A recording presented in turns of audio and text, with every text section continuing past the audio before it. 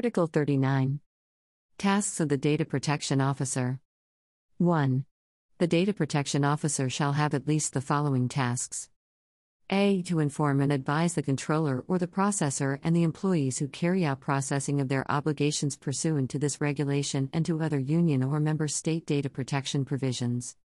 B. To monitor compliance with this regulation, with other union or member state data protection provisions and with the policies of the controller or processor in relation to the protection of personal data, including the assignment of responsibilities, awareness raising and training of staff involved in processing operations, and the related audits.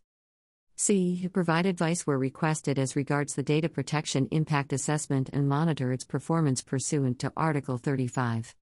D. To cooperate with the supervisory authority.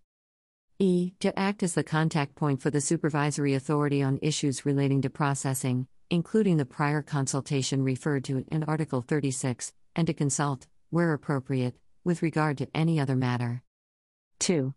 The Data Protection Officer shall in the performance of his or her tasks have due regard to the risk associated with processing operations, taking into account the nature, scope, context, and purposes of processing.